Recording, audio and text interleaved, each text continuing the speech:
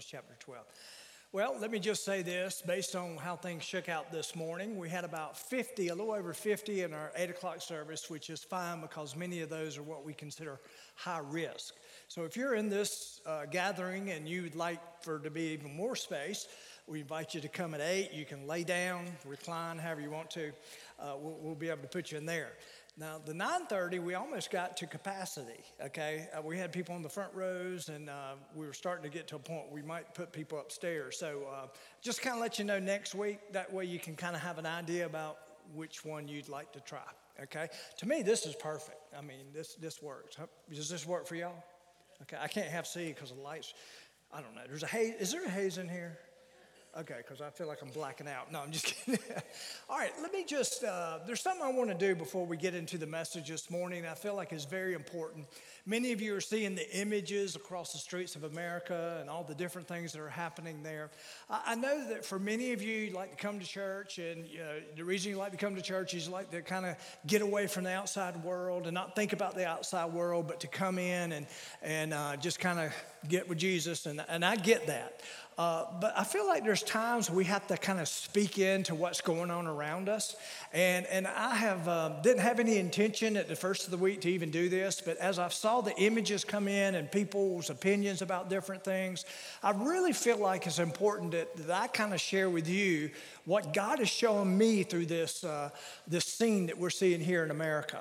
And so what I want to do is I want to use last week's imagery with the whole idea of the box.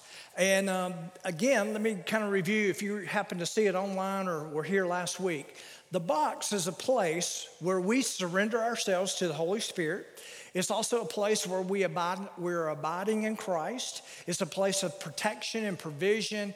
This is fruitful living. This is where we're growing in our faith. This is where blessings are. Now, there's some other parts to it when it comes to living in the box. There's also the idea of living in truth. The Bible says in John 16:13, however, this is Jesus speaking, when he's speaking of the Holy Spirit, the Spirit of truth has come, he will guide you into all truth. Okay, so the role of the Holy Spirit is to convict and all these things, but his role primarily is to teach us. Okay, Jesus even said, he said, I am the way, the truth, and the life. So we know that truth is not just words on a piece of paper. Truth is the embodiment of Jesus Christ. Now, also in this box is where we find wisdom and discernment. 1 Corinthians chapter 2 says that your faith should not be in the wisdom of men, but in the power of God.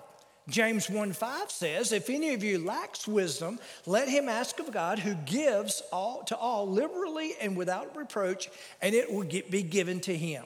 And then Colossians chapter 1, Paul was saying this, we do not cease to pray for you and to ask that you be filled with the knowledge of his will in all wisdom and spiritual understanding. Now, why would I go to the trouble to say that? It's because that when we are in the box, things become clearer to us. Doesn't mean we have all the answers. I still believe there's a large part of our faith that at times is a mystery, but it is here that we will find, put it this way, it's here that I don't believe we'll be deceived. And so I think that's important. Then there's one other thing when it comes, it's the idea that we are to take on the mind of Christ. The Bible says, set your mind on things above, not on the things of the earth. For you died and your life is hidden with Christ and God. Now, what does that have to do with anything that we're seeing on television or what we're seeing in the streets of America? I think it has everything to do with it. I think the problem with us as Christians most of the time is that we start listening to all the different voices that are out there, all the talking heads, all the news outlets. We begin to hear from social groups, and we hear from this group and that group and all these things. Now, the way I see it, every bit of that, I mean, political parties, every bit of that, to me, is not necessarily messages coming from within the box. Now, can these groups slip upon or come upon truth? Yes. But the thing that we must understand is anything that's man-made is flawed. And all these things are flawed. Politicians, social groups, whatever you're going to say, talking heads, unless it's grounded in the truth of God's word, there's going to be a flaw somewhere in the system, somewhere in the thought process, somewhere in the perception. So what does that mean? For me, as a follower of Jesus Christ, I want to know what God thinks about it. I want to know what God thinks about it. And I want to act accordingly. And I think it's so important that we who are believers in Jesus, that we stick to that premise when it comes to try to discern what's going on in our world. Now, when we begin, as I said last week, when we begin to live outside the box, that's where I believe we're open to deception. That's where I believe anxiety, stress, a critical spirit, ungodliness, fears. I've talked to people who have fear over what's going on in our streets, living in rebellion and ruin and destruction. All those things are fully capable of happening when we get outside the box. Now, living outside the box produces one thing, living on the inside produces another. Now, here's what I want you to do this morning. I want you to hear me this morning, okay? Don't half hear me, or you might hear something that's wrong, okay?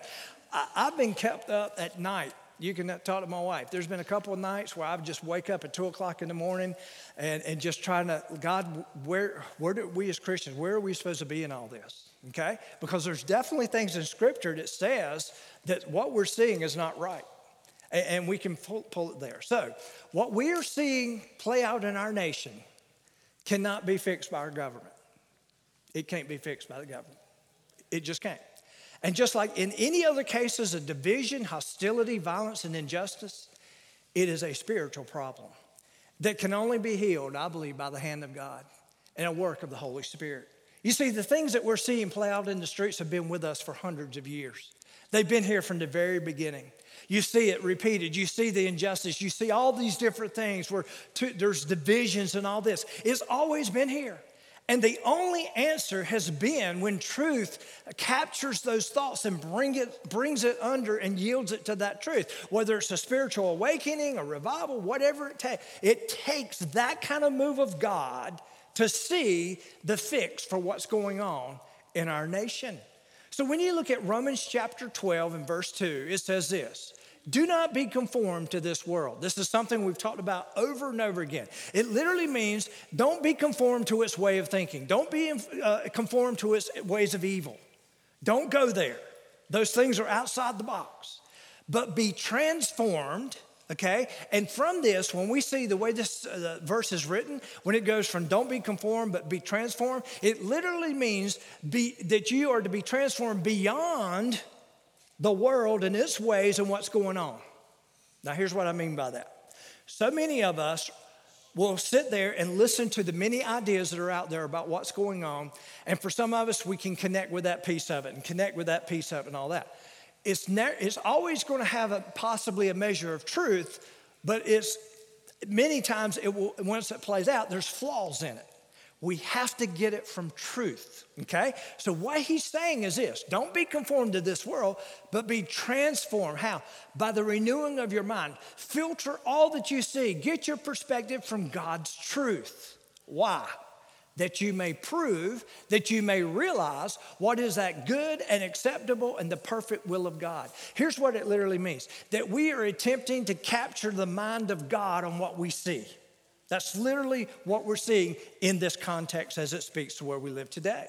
Therefore, unless the self-proclaimed problem solvers are looking to God and His truth, there will be no solutions and no answers to the problems in the streets and in our hearts as a nation. This includes political parties, social movements, talking heads on TV and radio, or any other group that claims it has its answer. And the reason is because they're man-made. They're man-made. In the meantime, I believe we as a church, we need to realize that we have the answers. We do have answers. And we need to live out the solutions before the world. That's what we're called to do. And what that requires is living in the box. Living in the box. It requires being surrendered to the Holy Spirit. It's required to live our lives in the midst of truth. What does that mean? Living our lives based on what God's word says. Now, our church culture values, let me just say there's 3 of them that I believe we can put around what we're seeing in the streets. And it's something we really need to pay attention to. You see here, and you hear it many times, Jesus is our lead story. It's not what we think, it's what He thinks. He's the one who died for the church. He's the one who died for the world. He is the solution. He is the answer to everything that we're seeing. And so as long as Jesus is our lead story, we need to present as a church that he is the only story that matters when it comes to division, violence, and all the other things that we see. Now, we are also kingdom focused. We're kingdom focused. We've been called to be that in Scripture as a church. And that does not mean limited when it comes to race, socioeconomic, or anything like it. We cannot do that. We have to stand for what is right and what God calls us to do. We are a family. And again, that's not limited to a certain group of people. We're family. And we need to count on each other as family. So when you say the answers are right here in Scripture, they are. They're clearly here. In Romans chapter 12, we're going to look at verses 9 through 21. I'm going to just read them to you. If we can capture this as an individual, a follower of Jesus Christ, and as a church, if we operate in this mode, this is the answer. This is the answer the world needs. Verse 9 of chapter 12. Let love be without hypocrisy. Abhor what is evil. Cling to what is good. Be kindly affectionate to one another with brotherly love, in honor, giving preference to one another. Not lagging in diligence, fervent in spirit, serving the Lord, rejoicing in hope, patient in tribulation or trials, continuing steadfastly in prayer, distributing to the needs of the saints, given to hospitality. That means our hearts are open. Bless those who persecute you. Bless and do not curse. Rejoice with those who rejoice. Weep with those who weep. Be of the same mind towards one another. Do not set your mind on high things, but associate with the humble. Do not be wise in your own opinion. Repay no one evil for evil. Have a regard for good things in the sight of all men. And if it's possible, as much as depends on you, live peaceably with all men. Beloved, do not avenge yourself, but rather give place to wrath. For it is written, vengeance is mine, I will repay, says the Lord. Therefore, if your enemy is hungry, feed him. If he is thirsty, give him a drink. For in doing so, you will heap coals of fire on his head. And then here it is. Do not be overcome by evil, but overcome evil with good. You see, the answer is sitting right here in front of us. If we could get our minds and hearts around this, live this accordingly. Let the church be a picture of this. God will use it to change the world. God will use it to change the streets in our nation. But you see, we've got to have his perspective on the matter. He is the answer. He has the solutions, and it's all right here in front of us. And so what I'd like to do at this time is I hope you would join me as we pray for our nation, for all those who are involved in all this. I mean, there's a lot of stuff going on out there. A lot of hostility, a lot of frustration, some injustice, and different things. So just bow with me as we pray. Father, we come to you right now, and Lord, we just come before you in humility. Lord, I think so many times we don't reflect your truth. We as individuals sometimes don't have your mind. We as a church sometimes don't measure up to what your word so clearly says. But Father, I know that even though we are so fallen in so many different ways, that there is an answer that can come to this world that's found in your truth, that's found in you, that needs to be found in each and every one of us. Father, we pray for the families who are experiencing the loss of loved ones during this time of unrest. Father, we just pray, Lord, that you just be with them during this time. Father, we pray for those who feel they are being forced to live outside of justice. And Father, we pray for them. And Lord, we direct them to you, Father, to seek first you and then the things that will be added. Father, we pray for the safety for those who are attempting to practice peaceful protesting, Father, that you would keep them safe in the midst of this, that in their voices, Lord, it'll be a voice of good, a voice of reconciliation. Father, we pray that for those that are not practicing peaceful protests, that they would find more constructive ways and safer ways to express themselves instead of destruction and ruin. Father, we pray for the protection for those men and women who are protecting individuals and property, especially our police and the National Guard, Father, those who make up that. Father, we pray for those who are making decisions as to how to handle the unrest in the streets of our cities, that they would have wisdom and discernment. And most of all, Father, we pray for the soul of our nation. We pray that we as the body of Christ would live our lives in such a way that we point people to your truth, your ways, and especially your love. Father, forgive us where we fail you. And Lord, help us to be more mindful of those things that you care about: justice, mercy, and compassion. We thank you for it. In Jesus' name, amen. I hope you don't mind me taking that. I really feel like it was important. I think what our nation's up to, I think really, as I said, it's in God's word. The answer is right there. We just need to do a better job of reflecting it. All right, James chapter 1, if you'll go ahead and turn there. Just to let you know, we're going through 13 wonderful weeks of the book of James. How many of you are just so pumped and excited about that? Okay. How many of you were here 10 years ago when we did this the first time? Some of you, yeah, 10 years ago. Can you believe it's been a decade? A lot's changed in our lives in a decade. I actually wanted to redo those sermons 5 years ago, and I thought, well, they might remember some of this stuff. So anyway, this is 10 years later, and here we are. So as we jump in, I want us to look at James chapter 1, verse 1.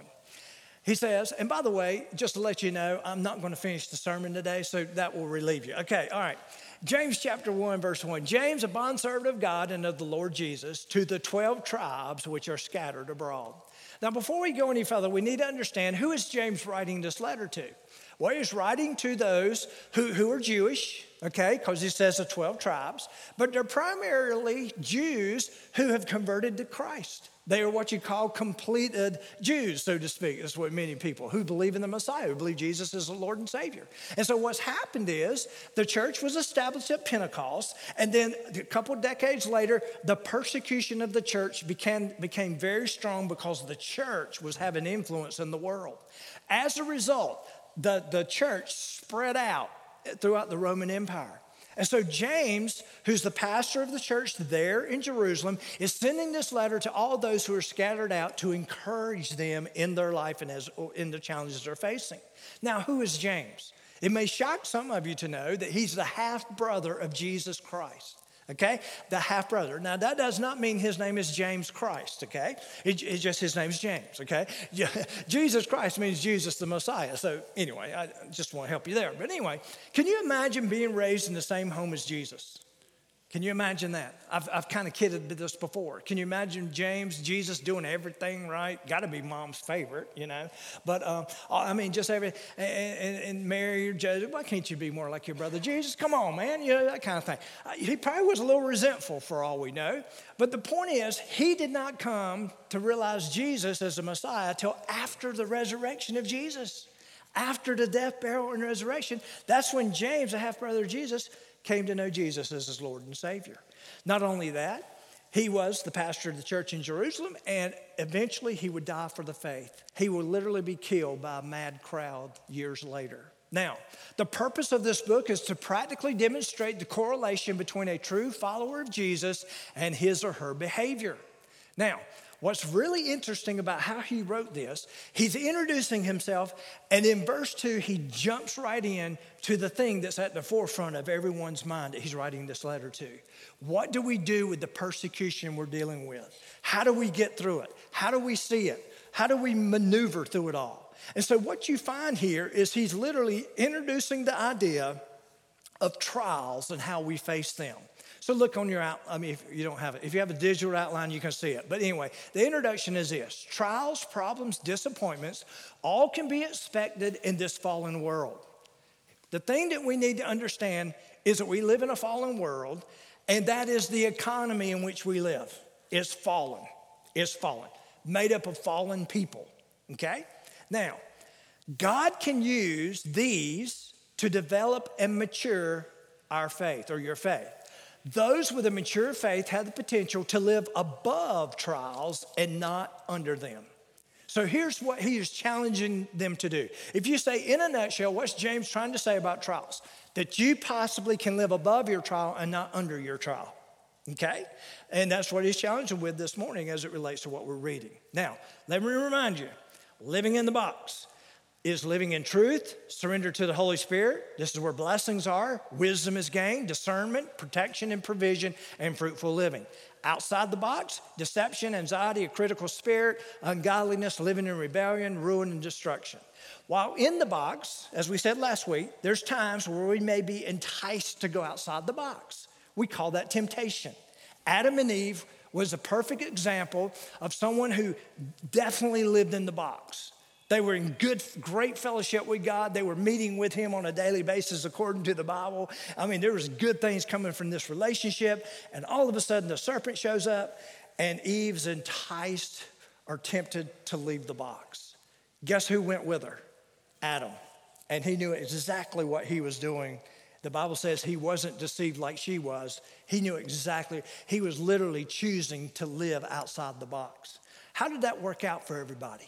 Not well, not well. All of a sudden, we plunged into living outside the box. And that's where trouble arises. Now, staying and living in the box, now that we know Jesus is our Lord and Savior, we can be restored into a relationship in which we now can live outside the box and be in the box and have all those wonderful things we talked about. Now, what's important is staying in the box takes some work. It takes discipleship. It takes discipline. It takes living intentionally. It's literally, and one of the hardest things to do is staying the course. Staying the course. Now, trials will come even when you're in the box. There's a group of people out there that preach that as long as you're in the box, trouble will not find you. They lie. It does find you. They lie. They would say that if you're living in the perfect will of God, those things won't touch you.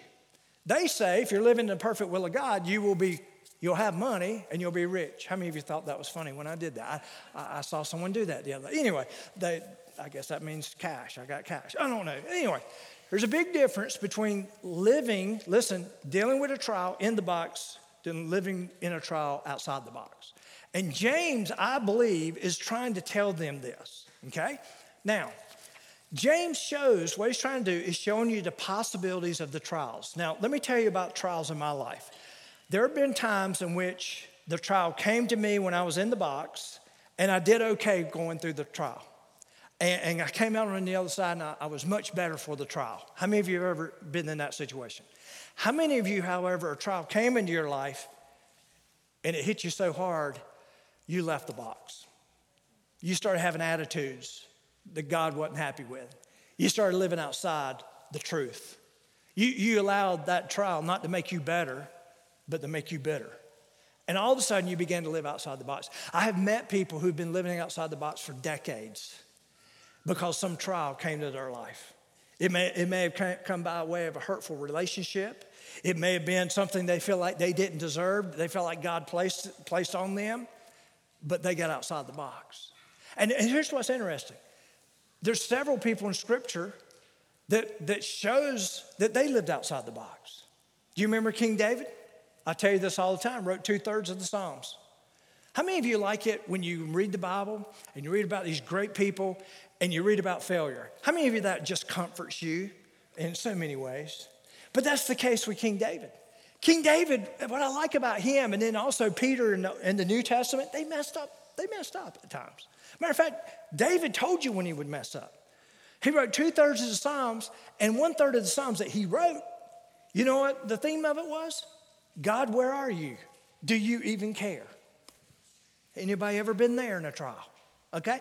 And so that was a motivation. That lets us know, those words let us know, I believe, that David at times went outside the box, okay, with his trial. Now, what are we to do? Well, problems with trials, they are intended to bring about evaluation. So look at verse 2. My brethren, count it all joy when you fall into various trials. The key understanding to this passage is, what do you do with the phrase count it? It's an accounting term. It's a banking term. And here's what he's literally saying. When it comes to trials that come into your life, you have a choice to put it either in an asset column or a liability column. We would call it the sad column or the glad column. It's one of those things where over here is a plus to my life and over here it's a minus to my life. It takes away or it adds to. It takes away freedom or adds freedom. okay? And he's saying, here's what you need to do. When it comes to trials, you evaluate it. You determine, he's telling you, put it in the asset column. Put it over here, okay? It can be good for you. How many of you are like, yay, all right. So when they come, no. Anyway, we don't do that, do we? But he's saying do that. Our tendency is to put every trial or problem into the sad column, the liability column. That is when we do not see the possibilities of our problems and trials. One thing we need to do is to keep in mind that God is all about contrast in this life.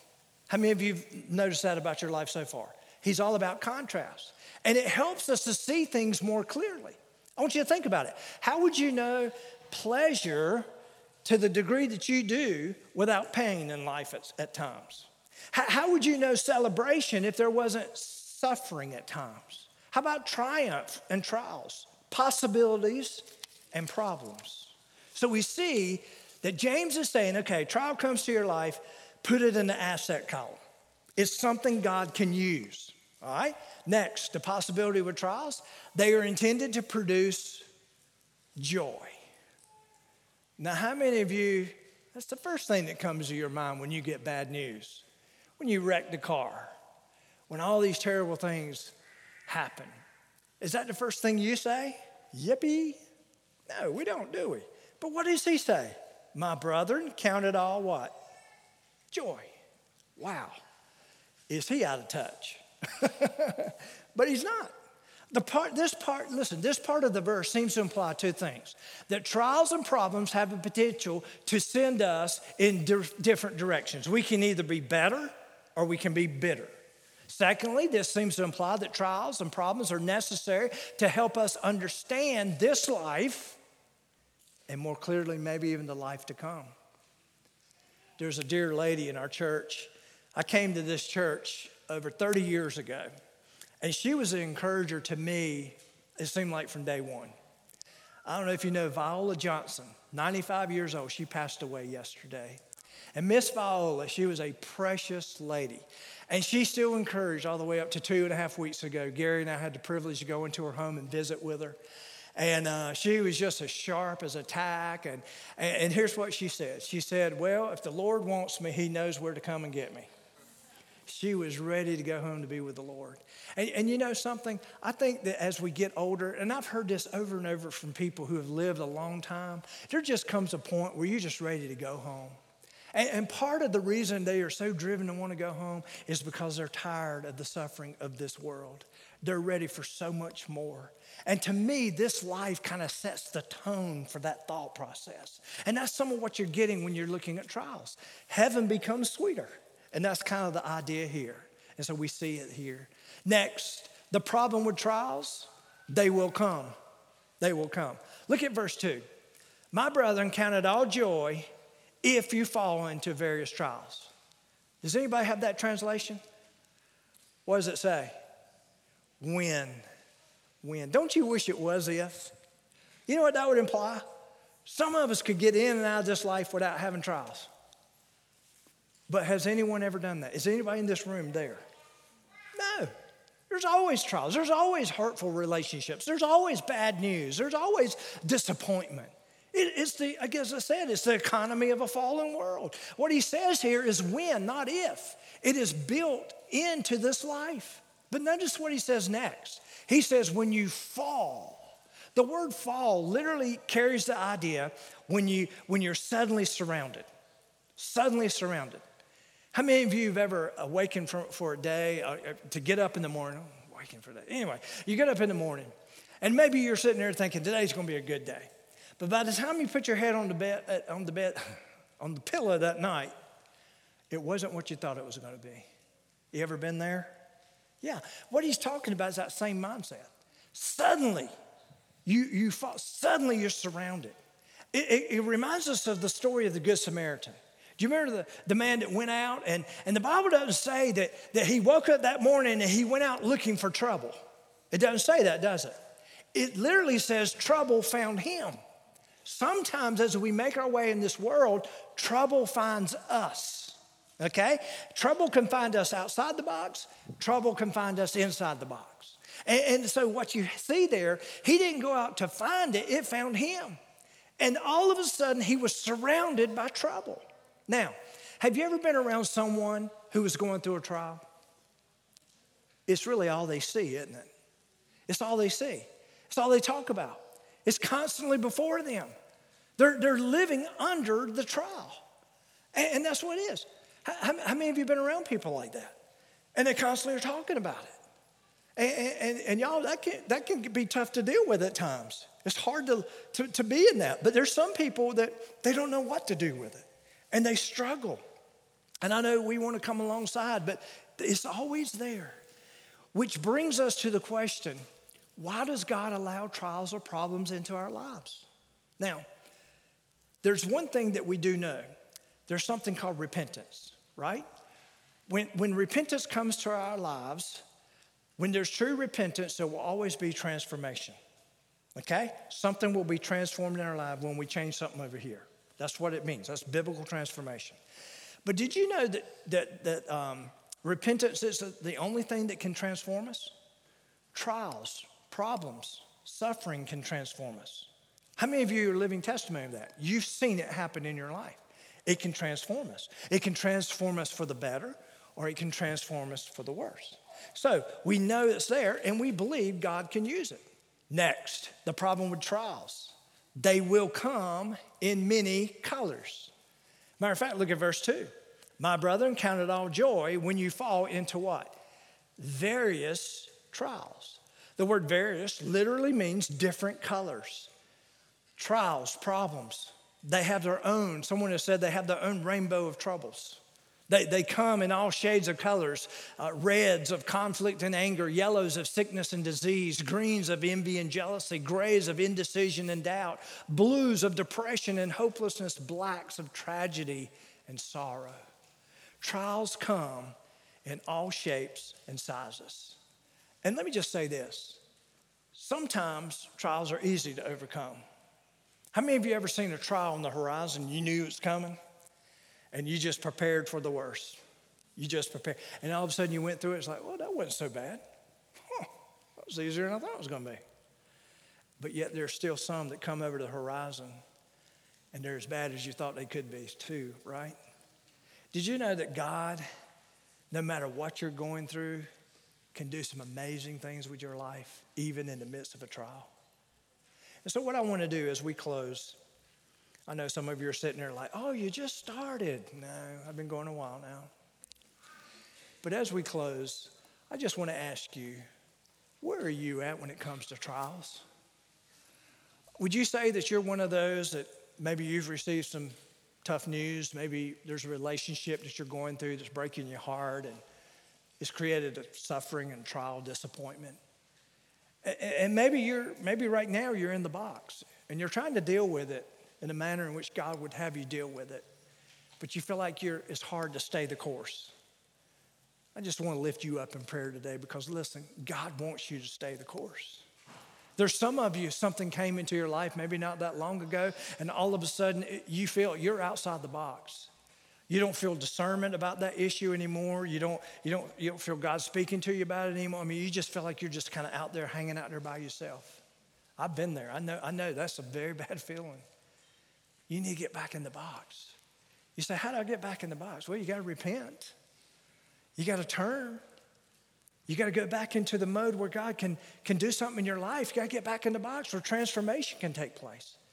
But it takes stepping back in the box, surrendering to the Holy Spirit, allowing Him to do a work in you instead of you holding up the work He wants to do in you.